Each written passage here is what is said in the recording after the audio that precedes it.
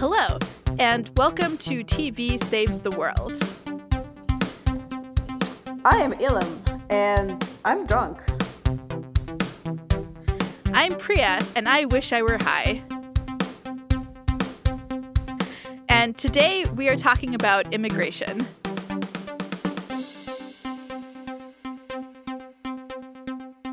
Yeah, so Ilham, what did you want to talk about today?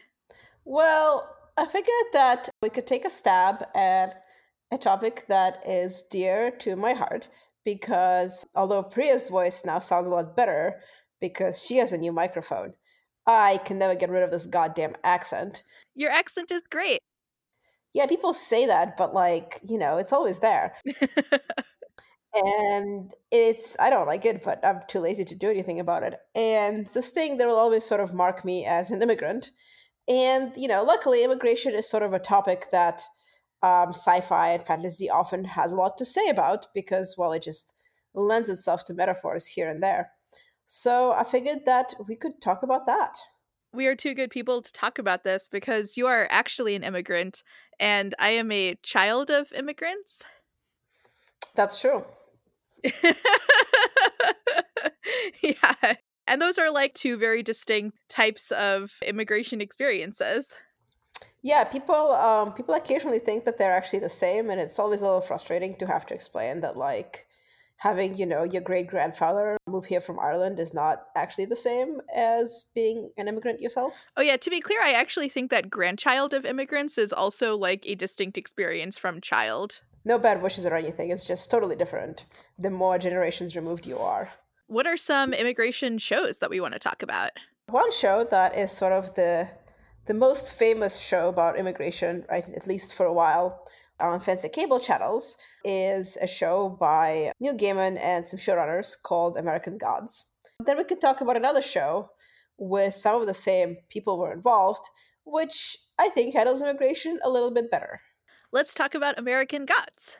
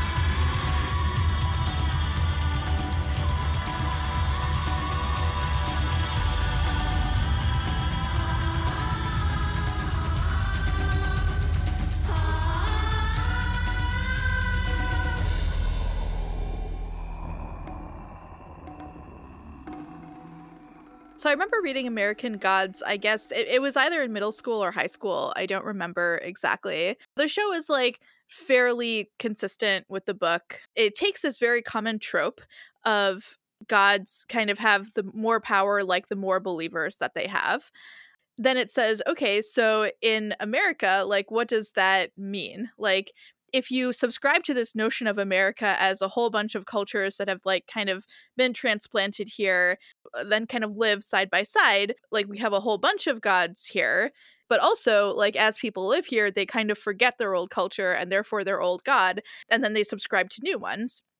That sets up the central tension in American Gods, which is this tension between like the old world gods and the new world gods. And the new world gods are like, Mr. World representing globalization, and like media, who later joins with Technology Boy, who represents the internet to be like social media.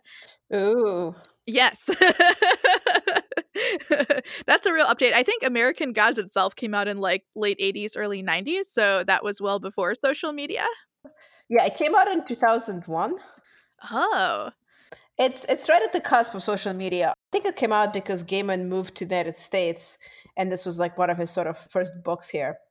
And I mean, it's trying. And the TV show sort of came out in 2016 and really sort of leaned into this immigration narrative. Every episode starts with a little like vignette about like an immigrant who comes to America and has a life in America, and like, some immigrant gods and how they carry it in. But I guess one thing I want to sort of, when we sort of talk about it, and I guess a lot of this is gonna be my complaining, because I do like the show. I think it is very pretty, and it was very enjoyable to watch. It came out in 2016, sort of on the heels of like, remember when we like occupied an airport and didn't let any planes come in, and they had to close the international terminal for like 2 days? Oh, yeah, yeah. Yeah, that was like really fun. And that was around, slightly before American Gods was coming out, and so it was very sort of cathartic to see immigration in mainstream media. And there are some ways in which the show was extremely political about it that we'll get to in a second. But I do sort of want to say something about the way that immigrants are treated in media in general, and why I highlight American Gods in specific, which is that at the end of the day, when American Gods talks about immigrants, it talks about the other, and it is very sort of obvious about it. So one example is every episode starts with a vignette about how the gods came to America. And on one hand, that's kind of reasonable, because like that is sort of the definition of, well, this is where they came from. But on the other hand, it also has this weird side effects where it defines all immigrants by the story of how they became immigrants. And of course, as an immigrant, that's not the only thing that's defining to you. And a lot of the times, those stories are really prosaic. One thing we see in American Gods is that almost all of the immigrants who come to America come because they're refugees. And that's the story that Americans like to tell ourselves. Like, people come here from other countries because their lives there are really bad. And for some of the characters, I mean, yeah, there's a man who's a gay man from the Middle East. There's a woman who is fleeing the Iranian Revolution. I think it's not, incidental. All of these are people of color. There's an amazingly really good episode actually where there is a bunch of immigrants crossing the border around Mexico, and there's this sort of contest between the sort of Mexican Jesus and the American militia that is gunning them down, and it is presented as this sort of very good religion thing, and it's really good. But it also has the side effect of sort of reducing immigrants to those stories, which is not great, because that becomes the thing that people perceive as forever. It's like, if every story about queer people was only about the time that you came out to your parents, and it was always dramatic. Yeah. I guess, for me personally, I think this is part of why I've just never been all that into Neil Gaiman. Like, I kind of all of his writing strikes me as this reductionist and this prosaic. In this particular case, like, his sort of reductionist way of treating immigrants, like, really plays into the standard American reductionist way of treating immigrants. Yeah, exactly. And you can almost also see it with the new gods, as you have mentioned previously. They're the new gods, they're the true American gods, really, like media and the internet. But it's kind of funny because, I mean, like, the internet is international. I mean, kind of definitionally. If you were being sort of more interesting about it, you would notice this, and you would not just have internet be white. You would not have all of these gods just be associated with the default, like, born in the USA, like, white Trump supporter aesthetic. But with the exception of a guest appearance by David Bowie, that is what the show does. The immigrant gods are weird. They are defined by their foreignness. Like, you have like these weird Russian gods that just like work in like a slaughterhouse and carry a hammer and like don't come out in daylight. And like, I don't know, man, like, most Russians I know actually like are much closer to being the gods of internet and like working for tech companies. So that's kind of weird, right? But it's not weird, because that, it's like that's sort of the story we tell about immigrants. And for Russian immigrants, there's only a couple of options that you get to be. You get to be a hacker, you get to be a lunch lady, you get to be sexy, you get to be a spy, you get to be the mafia. And then like everything else is just a combination of those. So, yeah, like, you get to hit things with hammers as a god. Thanks, Gaiman.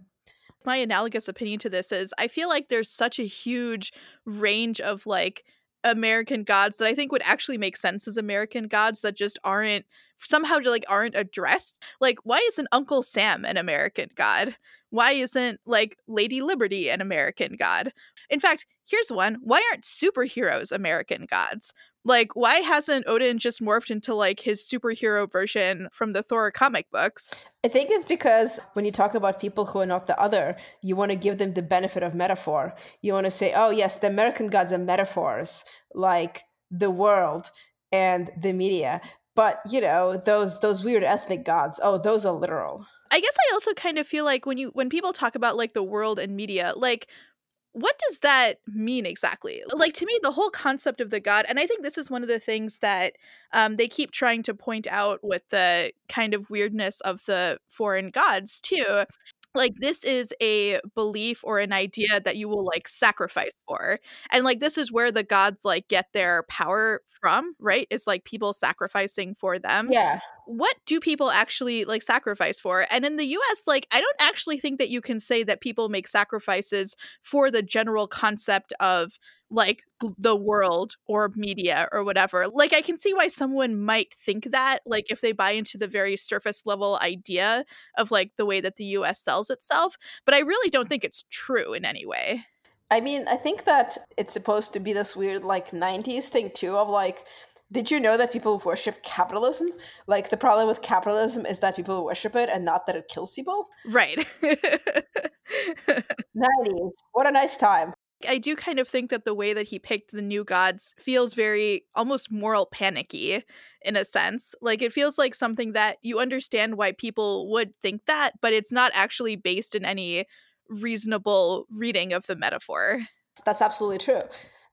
And looking at the old gods too, you can see it sort of play into the same sort of like anti-moral panicky stereotypes, if that makes sense. It's like, yes, immigrants are good. But then as a result, all of these immigrants are either like really weird, like they've mentioned, weird Eastern European immigrants. Come on, guys. Also, he made up a god that doesn't exist, and I spent so long being like, this doesn't make sense. Why? How can you have like that type of dusk, and you can't? They're not human. It's supposed to be two. It's like dusk. Anyway, it's like dusk and dawn, and it's like you like what the fuck is the dusk of midnight? Anyway, Yeah.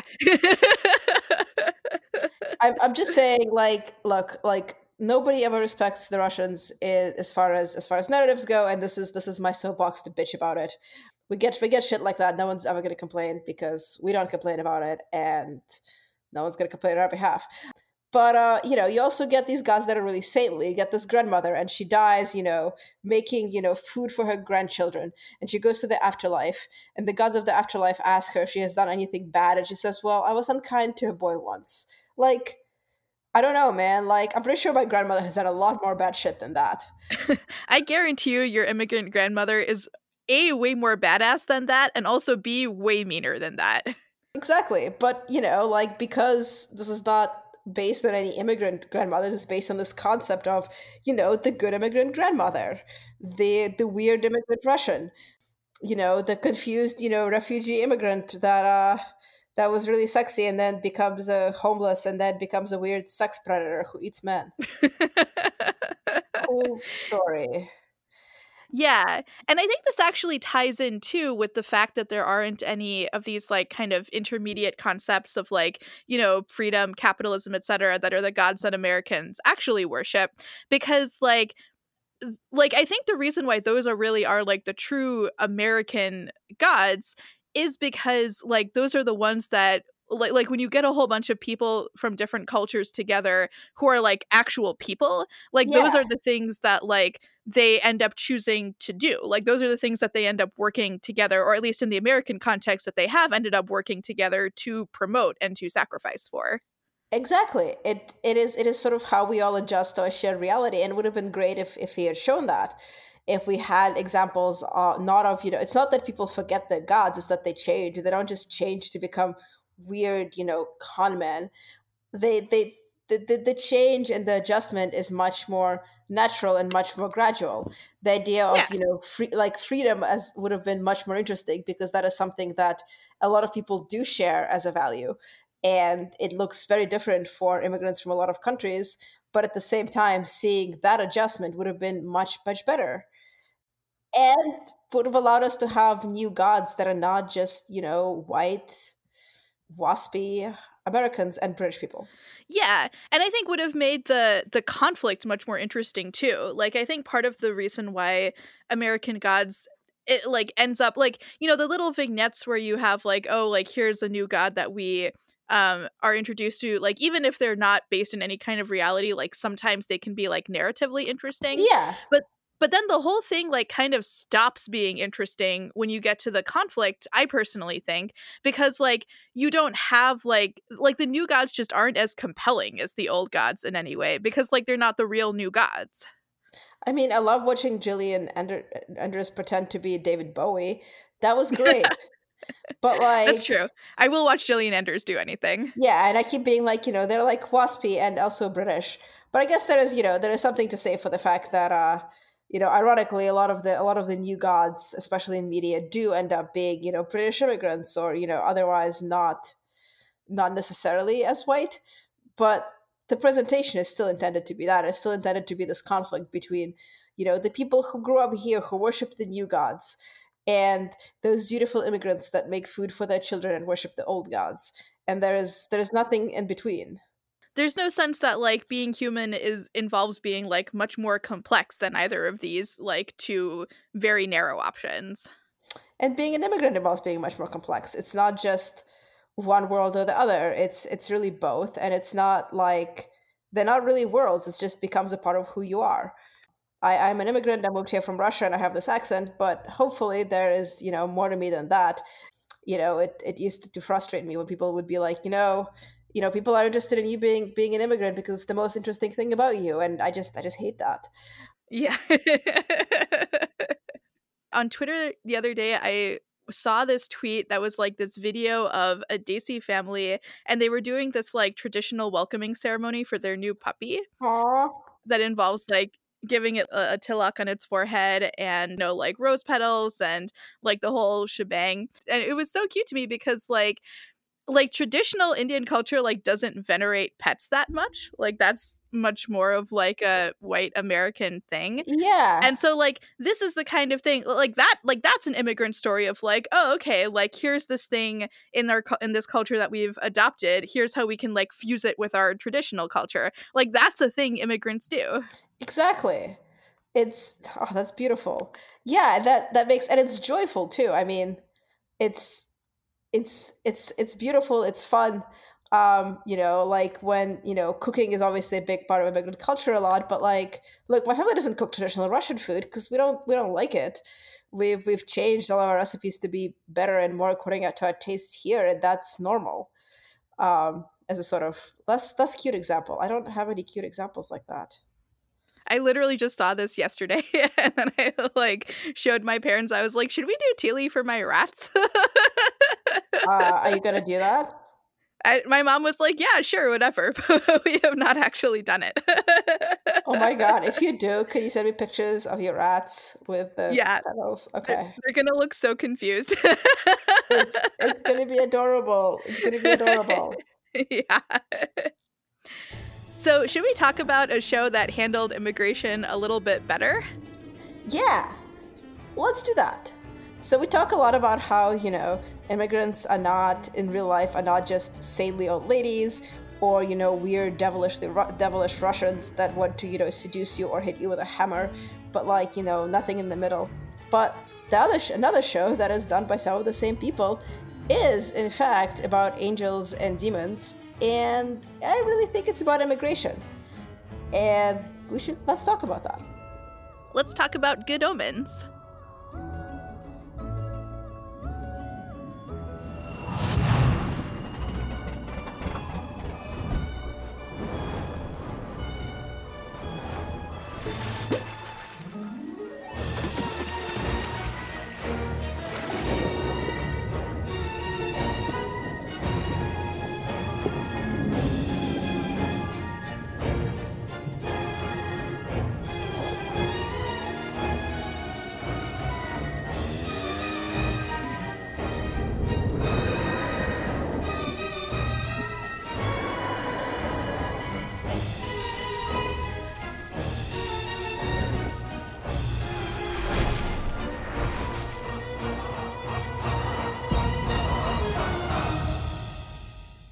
So, the plot of Good Omens is that Aziraphale is an angel who lives on Earth, having been sent here by, the heaven government to go do angel things. And Crowley is a demon who lives on Earth, having been sent here by the demon people to do demon things. And they've been here for a while, and the apocalypse is coming, and they are not very happy about it because they realize they really just kind of like living in England, in London specifically, and they don't really want the apocalypse to happen. They don't really want to go home, and they don't want to do that, and so they eventually, band together and stop the apocalypse. Also, Aziraphale and Crowley, I also named my rats after them. Because Good Omens is like one of my favorite ever books, and I happen to get two rats that like really fit the character descriptions, at least in looks, although very much not in personality. Is Aziraphale not like nerdishly and bookish and runs a bookstore? Oh my god, Rat Aziraphale is the smallest and also the most dominant rat in the whole group. He is like a huge bully and he is extremely neurotic. That is the opposite of the character. But the thing about these characters is they are fundamentally immigrants. But because the show does not position them as immigrants, it instead tells an immigrant story that is much more natural and much more close to a lot of my experiences with immigration, for example. So one thing that's interesting about it is that both Aziraphale and Crowley they're not really refugees, and a lot of immigrants are refugees. I mean, I know immigrants who are refugees, and for a lot of us, it is the idea of like having to go back is like extremely traumatic. But at the same time, they came here for work and they stayed. They did not like flee heaven in a blaze of like lightning going after them, at least not, in the beginning of the book or the show. Mm-hmm. They kind of came here and they adjusted, which gives us the other thing, which is that they're well-adjusted immigrants. If you look at Crowley and if you look at Aziraphale, you're not going to say, man, yeah, that guy is definitely an immigrant from heaven. But you're going to be like, man, that dude's a little weird. And that's okay. And it's very clear that where they come from informs who they are as people. Aziraphale, he is sort of angelic. He's really into books and he runs a quiet bookstore and he likes all these things. And Crowley is kind of an asshole and he yells at his houseplants to make them grow faster. Those are all, characteristics of the cultures they come from originally. I also really like Crowley's character detail of his car, like his Bentley. It's not because like he's super into cars. He's just like, oh yeah, this is my car. Yeah, which sort of brings us to the other thing, which is that Crowley and Aziraphale are allowed to be weird in ways that are not related to being immigrants. Yeah. They have like actual personalities. Like Crowley actually just likes his car, and it's not, you can describe him without saying the word immigrant, which you can't really do for any of the characters in American Gods. Like even the ones that are great, you're like, yes, this guy is a Middle Eastern gay man in love with a djinn, but like the immigrant part there is like really critical in a way that like you probably could describe Crowley as like, well, he has magical powers and he loves his car. He's kind of a dick. And he's really invested in having very well growing houseplants for some reason. And he yells at them to make them grow faster because he's kind of a dick. Yeah, I was also not into houseplants, but then like COVID happened and they just kept growing, and now I have like more. I should try playing podcasts for them. See if I can have educated houseplants. Oh, that's a good one. The other thing I want to talk about with Good Omens is I think part of the reason why it's so good at this depiction of them like as people is because it is really fundamentally a human story. And like the whole reason why the apocalypse ends up being averted is because like, there's this whole thing where the babies get switched around in the hospital when like Crowley shows up. The Antichrist, he's literally named Adam, and he just ends up being raised by like this extremely normal human couple. And in this like extremely like normal human place, like this kind of small English village, and they kind of go on at length about how like because he's so powerful and he loves it so much, like time just kind of doesn't touch it, and like there's a reason why it becomes like this kind of unspoiled kid's paradise and like blah blah blah. Which is actually points for that, because I don't think that American Gods would have ever tried to explain why something keeps being this like unspoiled traditional American paradise. The canonical human path is to be like, you know what, like kind of fuck these options that have been set in front of me. I am gonna do my own thing instead. And this is the part where I mentioned that despite kvetching about my accent, I often see being an immigrant as being a strong suit, because it means that I can pick and choose what values I can hold. I've seen, sort of more of what people are like and what different structures can be. And it's a lot easier for me to say, well, I don't know, like, here's another way to view it. What if I think about this problem in Russian and then I imagine my father, yelling at me?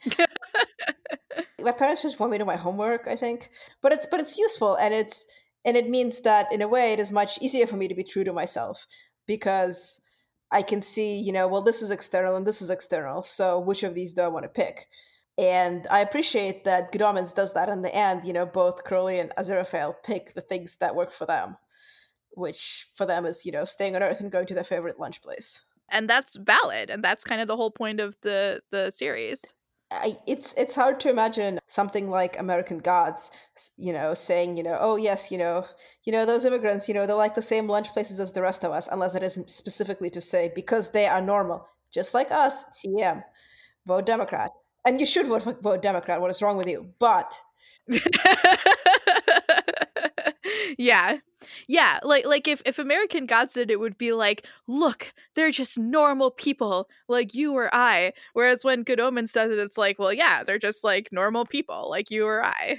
And Crowley's still an asshole with redeeming qualities. And even he, with all his powers, can't stop his car tapes from morphing into Best of Queen. One problem with being an immigrant is all the small things that go wrong, all the spices you can't find, and the way that, like, roses come in dozens, and then it's, like, terribly rude in your culture. And you have to throw one of them out every time you go somewhere. Yeah, I didn't know this until you told me. Yeah, it's, like, my favorite example of, the way that being an immigrant is not, it's not, like, a lot of times people are like, oh, yes, it's like discrimination. But that happens. But also a large part of it, just like small ways in which the world is discomfortable. And one of those is, like, in Russia, it is considered, gauche to bring somebody an even number of flowers. Those are for funerals. And so, but roses in America only come in dozens. And so everybody has their own ways of, like, we brought 2 bouquets to our mother-in-law. One had 7 roses and one had 5. At the end of the day, it's a small adjustment, and you make it and you go on with your life. Yeah. And I think that's really why, at least I remember when I was growing up, like, and I think this was just because of, like, the 90s halo effect of, like, that one decade where America was like, we are the superpower and everybody likes us and nobody hates us. And then, like, 9/11 came along and, like, ruined that fantasy. Yeah, that was a good time. For that solid decade in there, we were, like, living in, this fantasy world where everything was great. One thing that I remember a lot from that I've heard, obviously progressively less of since 9/11, was this rhetoric about America is a nation of immigrants. And, like, we are a whole bunch of people, e pluribus unum. We have all come together with all different experiences in order to share them all with each other and then use them to, like, enhance our entire group understanding of, like, what is a good or a bad thing to do. I feel like by the time I was growing up, whenever I hear people say that, it's always like, America is a nation of immigrants. For example, I come from the Irish. And it's really not helpful if you're a recent immigrant. It's nice. I appreciate the sentiment, but it's not the same. Yes, as we have discussed at length. I grew up around a lot of Irish, okay? But altogether, if you want a good narrative about immigration from Neil Gaiman, who is himself an immigrant from Britain, we recommend Good Omens, which is great and is co-written with Terry Pratchett, who Priya likes a lot more than Priya likes Neil Gaiman. That's just me. I'm just, like, a Terry Pratchett super fan. I'm, like, one of those people. I enjoyed American Gods, but as an immigrant, I have some. It uses some stereotypes and some ways of treating the issue that always make me a little uncomfortable, and I guess I just wanted to rant about it. So, thank you for listening. Let's take a break, and then we'll come back with another immigration show.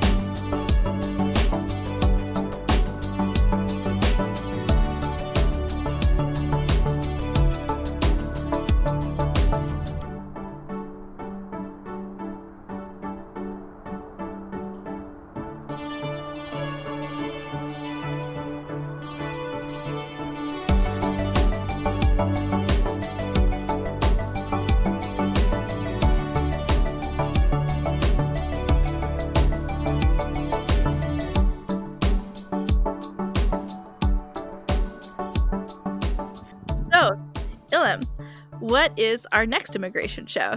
Yeah, so in case you thought that suddenly we had gone legit, we are going to talk about a show that is terrible. Well, it's not terrible, it's actually great. It's a B level show, you've never heard of it.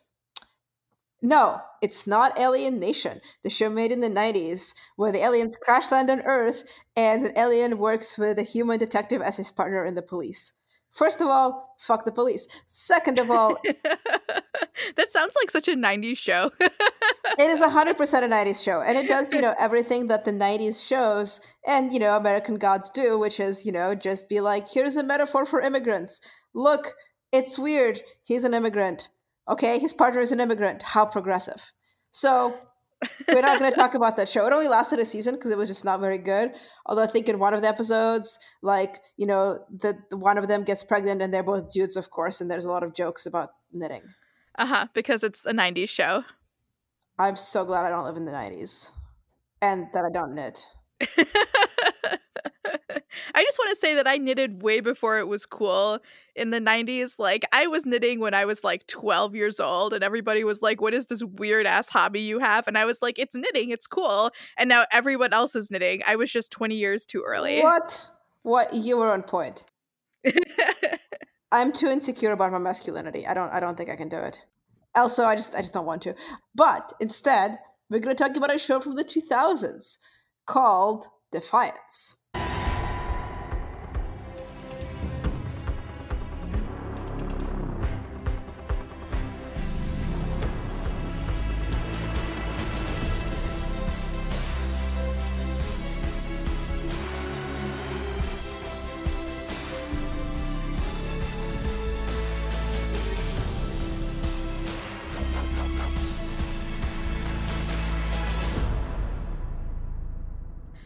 Yeah, so Defiance was on the Sci-Fi Channel, which we must call the Sci-Fi Channel, thanks to Sci-Fi's terrible branding choices. Sci-Fi, like the Polish word for nevermind. Exactly.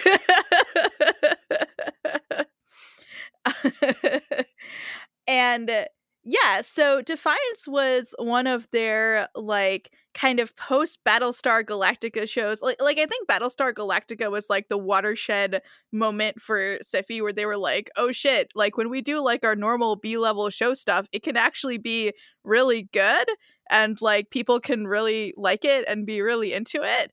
Then they stopped doing it, obviously. Yeah. And they like almost got it back with Defiance in that season 1 is a really, really good commentary on immigration and multiculturalism. Of course, season 2 just like totally fizzles all of that away. Yeah, season 2 never happened. So the plot of Defiance is that some time ago, the aliens called the Vorons came to Earth as sort of, refugees from their planet which got destroyed, whatever. But when they had set out on their, long trek, they had assumed that Earth was uninhabited, and they were here to sort of, repopulate. It turned out they were wrong, and humans were here, and there was a war, but in the process, the terraforming machines went loose and terraformed everything. And now humans and aliens live on Earth and resolve their differences peacefully. But also, everybody is kind of an immigrant in this weird place because the terraforming machines have just messed everything up in a way that is neither Votan nor Earth nor anything completely reasonable in any way. And the show takes place in post-apocalyptic St. Louis, which still has an arch and has been renamed the Town of Defiance. And the arch is dope. When we were talking about this earlier, we definitely had a whole discussion on whether Defiance really counts as like immigration or colonialism, kind of specifically for this reason of like these terraforming machines showed up and like completely changed the whole environment. And I think what we sort of settled on is, in a lot of cases, it would count as colonialism. And what makes it seem more like a multicultural show is that the Votans are not really there to impose their will. They are just as lost as all of the human characters, and they are trying to adjust the best they can. And the show treats them as immigrants, which is kind of a difference, I guess, in a way, between being an immigrant and being a colonizer. Is, are you there to adjust to the life, or are you there to sort of impose your way on people with the force of power? Yeah, a very important difference. I think it's important that in this context, like the Votans aren't, when Europeans came over and started colonizing the Americas and other places, like they had a line back to Europe, where they could send back to for like reinforcements and equipment and like, also just general reassurance that like, yes, we should impose our will on them and not the other way. We shouldn't try to adjust to how they live. But like the Votans kind of showed up in the Defiance world. They show up kind of as refugees. They don't have to stay that way, but like they don't like have that same level of power over the like native human population of Earth as like the Europeans ended up having. And in fact, the show tries to play the Votans much more as sort of immigrant narratives in terms of, people running away from their past or talking about how they were only allowed to bring one thing on the ship with them as they were leaving. Technically, they were allowed to bring 3, but I think Datak Tar only brought 1. And it was a knife because he's a dick. And I do want to give the shout out to the fact that one of the main characters is, in fact, played by a First Nations actor, which I think goes to somewhat acknowledging the fact that random people show up to your land and terraform it to your liking is something that has happened in the Americas before and was not great.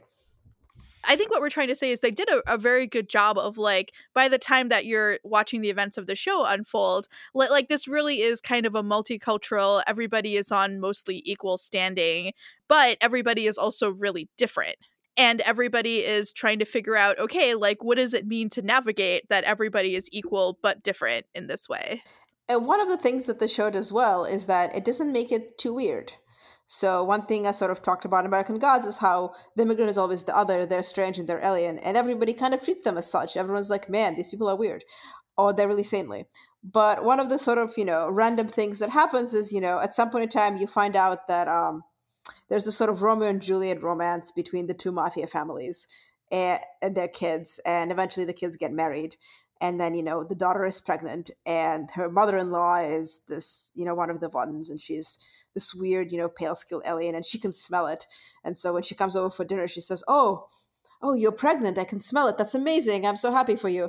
And everyone is like, all right, gotta work with that. And everyone is kind of like, well, that was a little awkward, but it's not like, malicious and it's not weird. And everyone is just kind of delighted. And the story continues on, and they continue having, mafia family drama instead of weird immigrant drama.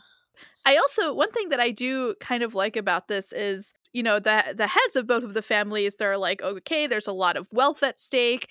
There's a lot of power and status at stake. Like, we have to be really careful. But the 2 kids have like 0 like real like they have not internalized this at all. Like they're just like boring whiny kids. And it's kind of hilarious how boring and whiny they are, and it makes a lot of sense. Like that's a very standard immigration story of like you're from a different culture and a different place, and you show up and you're like, okay, well, like I have all these ideas of like what I am trying to achieve in this new setting, but your kid has none of those expectations and also none of those like inborn ideas. Your kid is like, dude, I'm just here, I'm just existing, like what do you want from me? The son of the alien mafia family mostly just wants to be a radio DJ. He plays dope records from the St. Louis Arch. He's good at it. I mean, clearly, but he's not unaware of what his parents' customs are, and he's not entirely rejecting them. Like he still does the stupid family bath thing or whatever it is that they do, and lives in what looks like an Apple store. Yeah. It was early 2000s, okay? They had a limited idea of good aesthetics. Didn't we live through the early 2000s? Yeah, do you remember when everything tried to look like an Apple store, and everyone was like, "Oh, our coffee shop looks like an Apple store now. How delightful." I remember going to a chocolate shop that like was clearly trying to look like an Apple store. I mean, at least they could have sold apples. Like that would have been a fun joke. We also rewatched, I think, episode 2 of season 1 One of the reasons why this does a good job is that it shows there's a whole bunch of different alien cultures and a whole bunch of individuals within those cultures. And so one of those cultures is like super patriarchal, like, traditional, blah, blah, blah. And so this one guy runs away from the battle. And so then they're like, okay, this guy's a coward. Now we have to like enact our cultural justice on him. And it is a huge human rights violation. Like, it's essentially judicial torture. And, they're doing it. And everyone's like, so what do we do now? And to make things even more complicated, the guy himself is like, yes, I'm a member of this culture and this is the thing that we do to people like me. And therefore, like, I deserve this. And so everyone is like, so do we just like let this guy be tortured to death, like in the middle of the city? Like, what the fuck do we do now? And they mentioned that previously they had tried to stop a ritual by one of the cultures that lives in the city, and it ended really badly. And, everybody got really upset. And so now the answer is, well, we probably won't stop it. It's actually very similar to a story that got done on both Babylon 5 and Star Trek in the 90s. But of course, there it was a story about, a kid who's dying of a disease and his parents won't let him have surgery. And I find the contrast to be sort of fascinating because, of course, it's a much better story when it's a consenting adult. But of course, on Defiance, what they end up with is, they go through a lot of shenanigans to stop it, and eventually it doesn't do anything. I mean, the guy's a consenting adult, and part of accepting other cultures is accepting that sometimes consenting adults are going to do things that you disagree with. Like, they really find a good way to focus in on, when you have these kinds of settings, you're going to have these kinds of tensions flare up that really nobody has the answer for. And there kind of is no good answer. We all just kind of have to figure it out. I also want to talk a bit about the character of Stama, who is the wife of the sort of alien mafia family, because we were in awe of her when we were watching it. She's so good. The actress who plays her is incredible, and we love her in Warehouse 13 also. Jamie Murray. Despite being the sort of alien foreigner, she's literally the personification of white feminism. She is literally all white, like an Apple store. And occasionally through the show, she gets the sort of chance to become more liberated and, side with her girlfriend who runs the local bordello, or against her husband, or, otherwise sort of gain power for herself, but at the expense of giving up on the sort of cushy situation she has as the wife of this alien mafia boss. And it is clear that she thinks that her culture has fucked it up, and she's not really on board with it. But at the end of the day, what she is on board with is where she is in society and her actual power. And when it does come to any change that she makes, it's going to be within the realm and the sort of frameworks of the society that she comes from. On one hand, white feminism is bad, but on the other hand, it's an interesting sort of portrayal of, I think, this sort of also a white feminist instinct to say, oh, if we just teach these people about feminism, they will do it. And the show sort of acknowledges that that's not going to happen. I think we also really like the character of Doc Yule, who's the super snarky Votan doctor. She looks like a lizard, and she is the snarky doctor. And you eventually find out that she's gotten kicked out of her, science order of science aliens for, the war crimes. Hashtag the war crimes. She always sort of straddles this line of somebody who is kind of sorry for what they did, but really doesn't want to talk about it, but is definitely a little bit sorry. There's this nice sort of continuation of the idea on one hand of, yes, part of being an immigrant is that the choices that you have made in the past will follow you to where you are, and also that you can become a new person who is perhaps less into the war crimes. But is still really snarky and doesn't care that much about other people. A large part of her character are the choices that she then continues to make every day while living in the settlement and being the doctor and not committing any war crimes. Something that gets reversed in season 2 when she just becomes kind of evil. Less cool. Also, it was nice to have, a scientist who is not a man, who is morally questionable on a show, because that is pretty rare. Should we move on then to our final immigration show? All right, let's do it. Yay, let's talk about Never Have I Ever.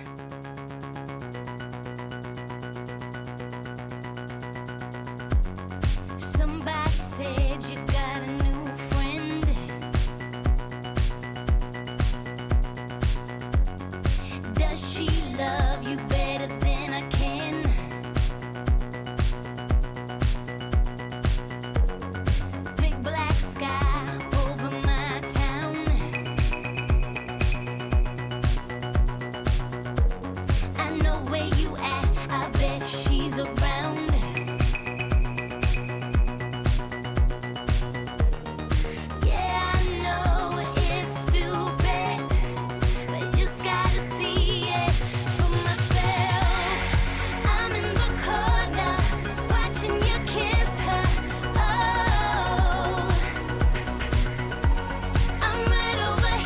So, Never Have I Ever, which is not a sci-fi show in any way, but is definitely a recognizable genre show. It's a show about teenagers doing teenage things in teenage school, high school. I also kind of recognize it as I used to read a whole bunch of realistic fiction books about like basically children of immigrants who were, caught between what their parents wanted them to do and what, American culture wanted them to do, blah, blah, blah. And I think this Never Have I Ever fits in really, really, really well. Like it's a very standard example of that kind of genre or maybe even subgenre. It definitely feels like it is, yeah. So Never Have I Ever is about a high school student whose family is from India and whose father has died shockingly the previous year. And this is the year that she's kind of returning back to school while still sort of dealing with grief, dealing with her mother, who is dealing with her own grief over losing her husband, and dealing with the fact that her cousin, Kamala, has moved in into their house from India because she's a grad student at Caltech. And it's sort of these three generations of women under one roof. The show, really focuses a lot on the sort of friendships, for example, that the protagonist has in her group of friends who are all nerds, who are all nerds of color, who are all women, and one of whom turns out to, be a lesbian and comes out as a lesbian, and there's, some conflict with her family about that, and sort of what that means when you're not mainstream white and have to sort of deal with reconciling your family's expectations that you do value versus, being queer. Yeah, and Never Have I Ever is also written by Mindy Kaling, who I kind of feel like is just like now the Hollywood go-to writer for like super smart, like not totally white bread mainstream comedies. Like all of her comedy, I think, is really insightful. It's interesting. It's not cheap. It doesn't rely on like kind of the same cheap stereotypes that everyone else is relying on. Like it's witty. Ooh, nice. Yeah. I've enjoyed her comedy in the past. This is her show about a teenager, and it it scans. It feels like a show that, would have applied to us if we had been teenagers. I mean, I think we've said that before, but we know I talked about it at length. Yeah, I was definitely very pleasantly surprised with how much I identified with it. Like, in a lot of ways, I'm like not really, like, I don't feel like I've really had the average quote unquote Daisy experience, like, whatever that is. My parents are pretty different than what people expect from Indian immigrants. Like my mom is a different religion, she's Parsi. They had a love match instead of an arranged marriage. And, like, they weren't really into the whole, like, local Indian community scene. Can we step away for a second and just mention that a big stereotype of immigrants is that there's always this huge local community that immigrants are a part of, but like that's not really necessarily true. A lot of Russian immigrants I talk to are very intentionally never been a part of a Russian community. A lot of communities have very complicated relationships. The guy who runs a coffee shop that I go to talk when I is from Japan. We talk about immigration a lot, and that is also a very different situation. So the entire like, oh, and you must be part of this huge community of people like you is this cute projection we have that is also just not always true. This kind of goes back to this idea, again, of immigrants, like, not having agency, and of, like, this idea that all humans are a monolith in the sense that all humans only want to be around people who are exactly like them and where they have to do, like, the minimum amount of cognitive labor to understand what's happening, which I just don't think is true. Right. No, I mean it's much more complicated than that. And it also this presumes this idea that like, all immigrants from India are the same. You're all part of the same religious group. You don't have any sort of social class issues between you, obviously. I mean, Yeah. Yeah, there's never been any social class issues in India. Yeah, we didn't invent the entire idea of caste. literally, yeah. It's the magic function of airplanes. The moment you set foot here, you forget all about it. But yeah, like one thing we talked about a lot with it is it kind of captures that in-betweenness, and it captures it really well in the form of the three characters. Devi, who's the main character, her mother, Nalini, and her cousin, Kamla. they're kind of captured in these three different like in-betweenness stages of immigration, right? Like Nalini came to the US as an adult, like didn't really expect to like become super American, was just like, I'm here to like work and make money. Kamala has come to the US in order to like continue her education and is like starting to assimilate more and like figure out like what do I want like outside of my cultural norms. And then Devi was born in the US and is like fully assimilated. Yeah, and to sort of add to that, the thing that it does well is it shows that change has also happened in India. Different waves of Russian immigrants are very different. Really, former Soviet Union immigrants is what people often say because that's kind of more accurate. Because of how that area in the world has changed, India has also changed a lot, and we see that in the show where the cousin who's sort of been living in India more recently, but is actually much less conservative because she grew up in a much more liberal country than the protagonist's mother, who grew up in India, but like back in the day. Oh my god, I have this argument with my parents all the time. Like I watch like modern Indian media on Netflix and I'm like constantly telling them like, look, it's a different country now. Like all of these things that you keep passing off as like, oh, we just do this because we're Indian and if you go to India people do that. No, if you go to India people don't do that anymore. It's always kind of a funny thing where you're like, no, like actually these immigrants are the ones that are stuck in time because they don't understand that the country they moved from has evolved. But I mean, there's a very famous bottleneck effect. Like Quebecois French speakers like speak this super archaic version of French. Oh yeah, except for the cursing. You know, like part of the thing about Indians being imported mostly for thought labor in the US, then the people who come over are the ones who are able to get the really good educations, which means they were very high class. We're much more likely to see a lot more Brahmins and other high social status. I mean, my father's a Brahmin. That's why he was able to have an education that brought him here. Oh shit, I didn't know that. I guess I never thought about it. Right. Like this is the kind of thing that you don't think about because like it doesn't, and no, never have I ever didn't like go into all of the details of it. Like Indians are not actually all a monolith. Like part of the reason why people can cast us all as a monolith is because the mechanics of getting here have selected for a certain group of people. Just like the most visible mechanics for people coming from like Latin American countries also selects for a particular group of people. Absolutely. Well, and also if you're living in like, the middle of nowhere, that's, going to be a lot of the people that you see because you may not come into contact with people who are in the more sort of product manager, like thought labor positions. I guess when I say thought labor, what I mean is like not manual labor. Right, but that's my point. Like for a lot of people, the only time you interact with people who are strange to you is when they're in a service position. Oh, yeah. I see what you mean, yeah. And so you're going to be like, yes, obviously, Russians are lunch ladies. And I heard that they're in the mafia because, you don't interact with a lot of programmers. And especially when you're a writer, like, I think one of the things that actually writers don't know is that they themselves are a pretty insulated community. Yeah. This is something I've been thinking a lot about as, like, I think this is part of what makes watching a lot of shows weird is because writers are writing from their perspective, which like often is a perspective of people who are, for example, super math phobic or like who have a certain reaction to the world, which is why they became writers. But then also that dictates like how everyone else has to see the world now.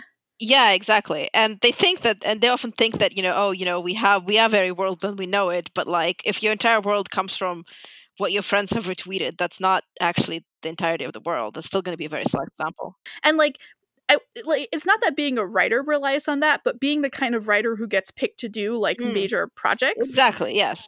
It's a better way to put it. Yeah, relies on being that. Like there's a whole machine, like there's this whole corporate machine that functions, including in tech to like kind of pick people with that same like cultural background, like because that's like how they recognize merit.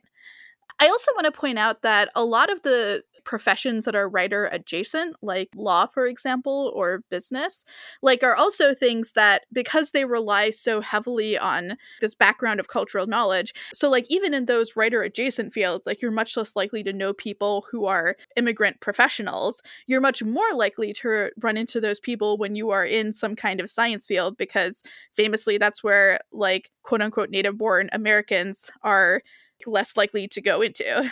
Well, maybe if y'all did your homework instead of going to soccer practice.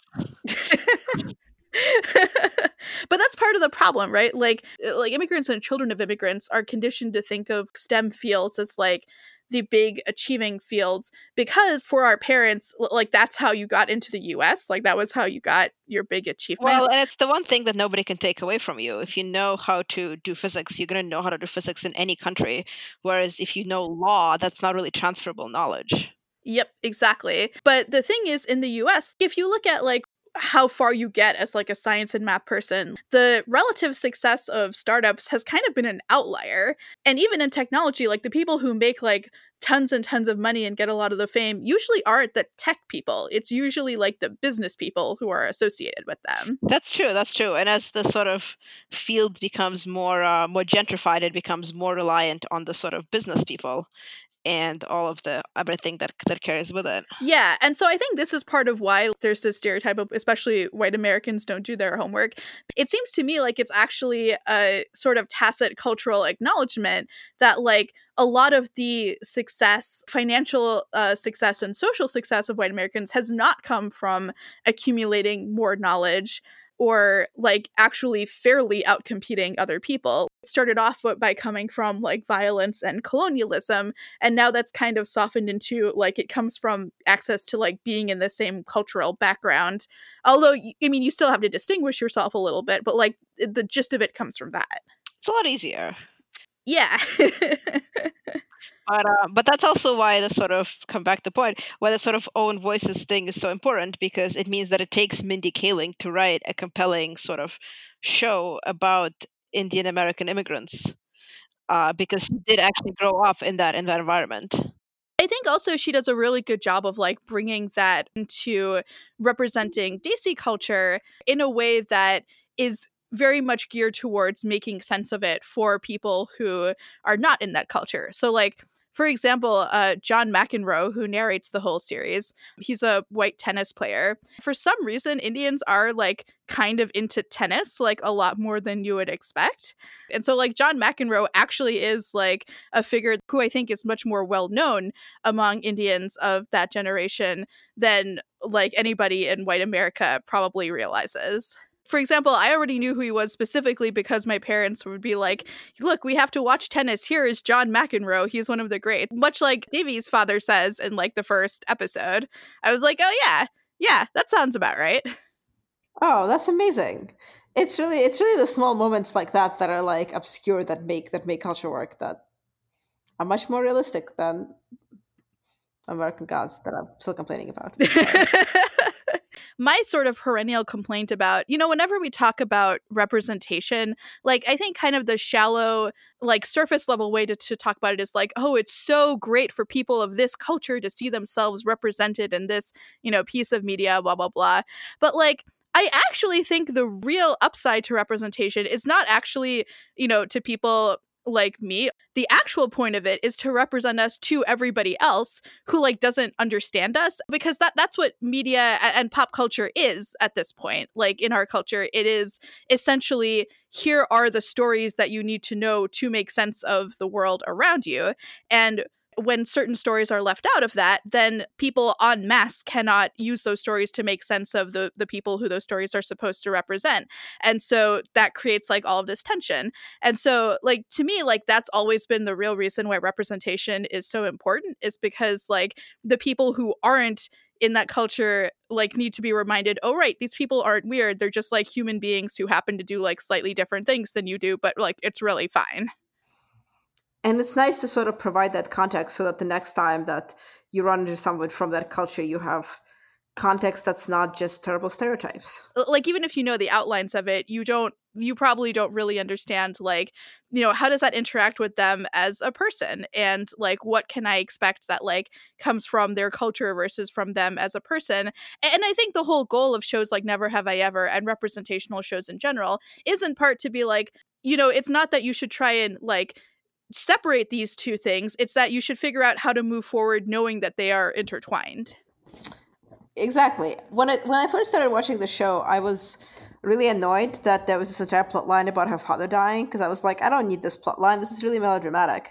But I kind of warmed up to it because I think that it's important for it to be melodramatic, because it's important for it to be just another show about a high school girl who happens to be Indian rather than a show about this girl, grappling with her immigrant roots, which is what a lot of shows turn into, and which becomes that trope that we don't really like that much. Oh, I remember the specific thing I wanted to say about this. I have a really unmitigated thirst for Davy's teacher, Mr. Shapiro, who in the series is portrayed as this like weird guy who's like, oh yeah, he's kind of out of touch. Like he comes and does like a birthday acknowledgement for Ben, and Ben is like, what? And Mr. Shapiro's like, I don't want to presume that it's a happy one. It could be sad. However you're feeling. Oh my God. And Ben is like, what the fuck is happening right now? That is such a teacher thing. I know, right? And there's also this part in the Model UN trip where he's like, oh yeah, I have to have like a Skype call with my girlfriend because we just became exclusive. And then it turns out that they have to like loop in their therapist on the Skype call. Oh my God. And I love it. It's very funny, and at first you're like, oh my God, Mr. Shapiro, like what's wrong with his life? But then like as I watched it, like I've watched this season like several times now. I began to be like, I kind of feel like Mr. Shapiro knows all of these things. Like he knows that like this is something that can be construed as like a joke, and he's just like okay with it. Like he's just like, all right, I'm gonna be this kind of like weird person who everyone kind of laughs at because it's more important that I be someone who they trust and who is like nice to people, who is willing to be like that person in their lives. That's more important to me than like looking like good all the time. That's a characteristic that I really admire. That's a good characteristic in a teacher too. The sort of like, look, sometimes being a dork is fine. Yeah, exactly. Like he comes across as somebody who is actually secure enough to like embrace his dorkiness and just like roll with it. Yeah. Well, before we wrap this up, I do want to lodge a complaint. In the first episode of Never Have I Ever, there's a Russian exchange student and he bites a fucking onion, and I just want to say that's not normal. Russians don't do that. The racism against Russians is actually kind of annoying. I really wish the show hadn't done that. I can certainly understand where you're coming from. Like I do kind of feel like Russians in a weird way, like it's this weird cross between like being stuck in like kind of Soviet Union Cold War like stereotypes and also being like the white people who you can be weird about. Yeah, exactly. I have a friend who used to say that Russians would almost be better off if we weren't white because at least then people would notice that it's awkward. And I mean there's a lot to be said for white privilege, but it is definitely a weird space. Yeah. Do we have anything else to say about Never Have I Ever? I think I'm good. All right, cool. Stay tuned for our upcoming episodes involving international offerings. The villain was right. And I think we definitely have to talk about Lovecraft Country at some point. Yeah, we're going to do that. Yeah, so stay tuned. There will be more episodes about some/all of these things.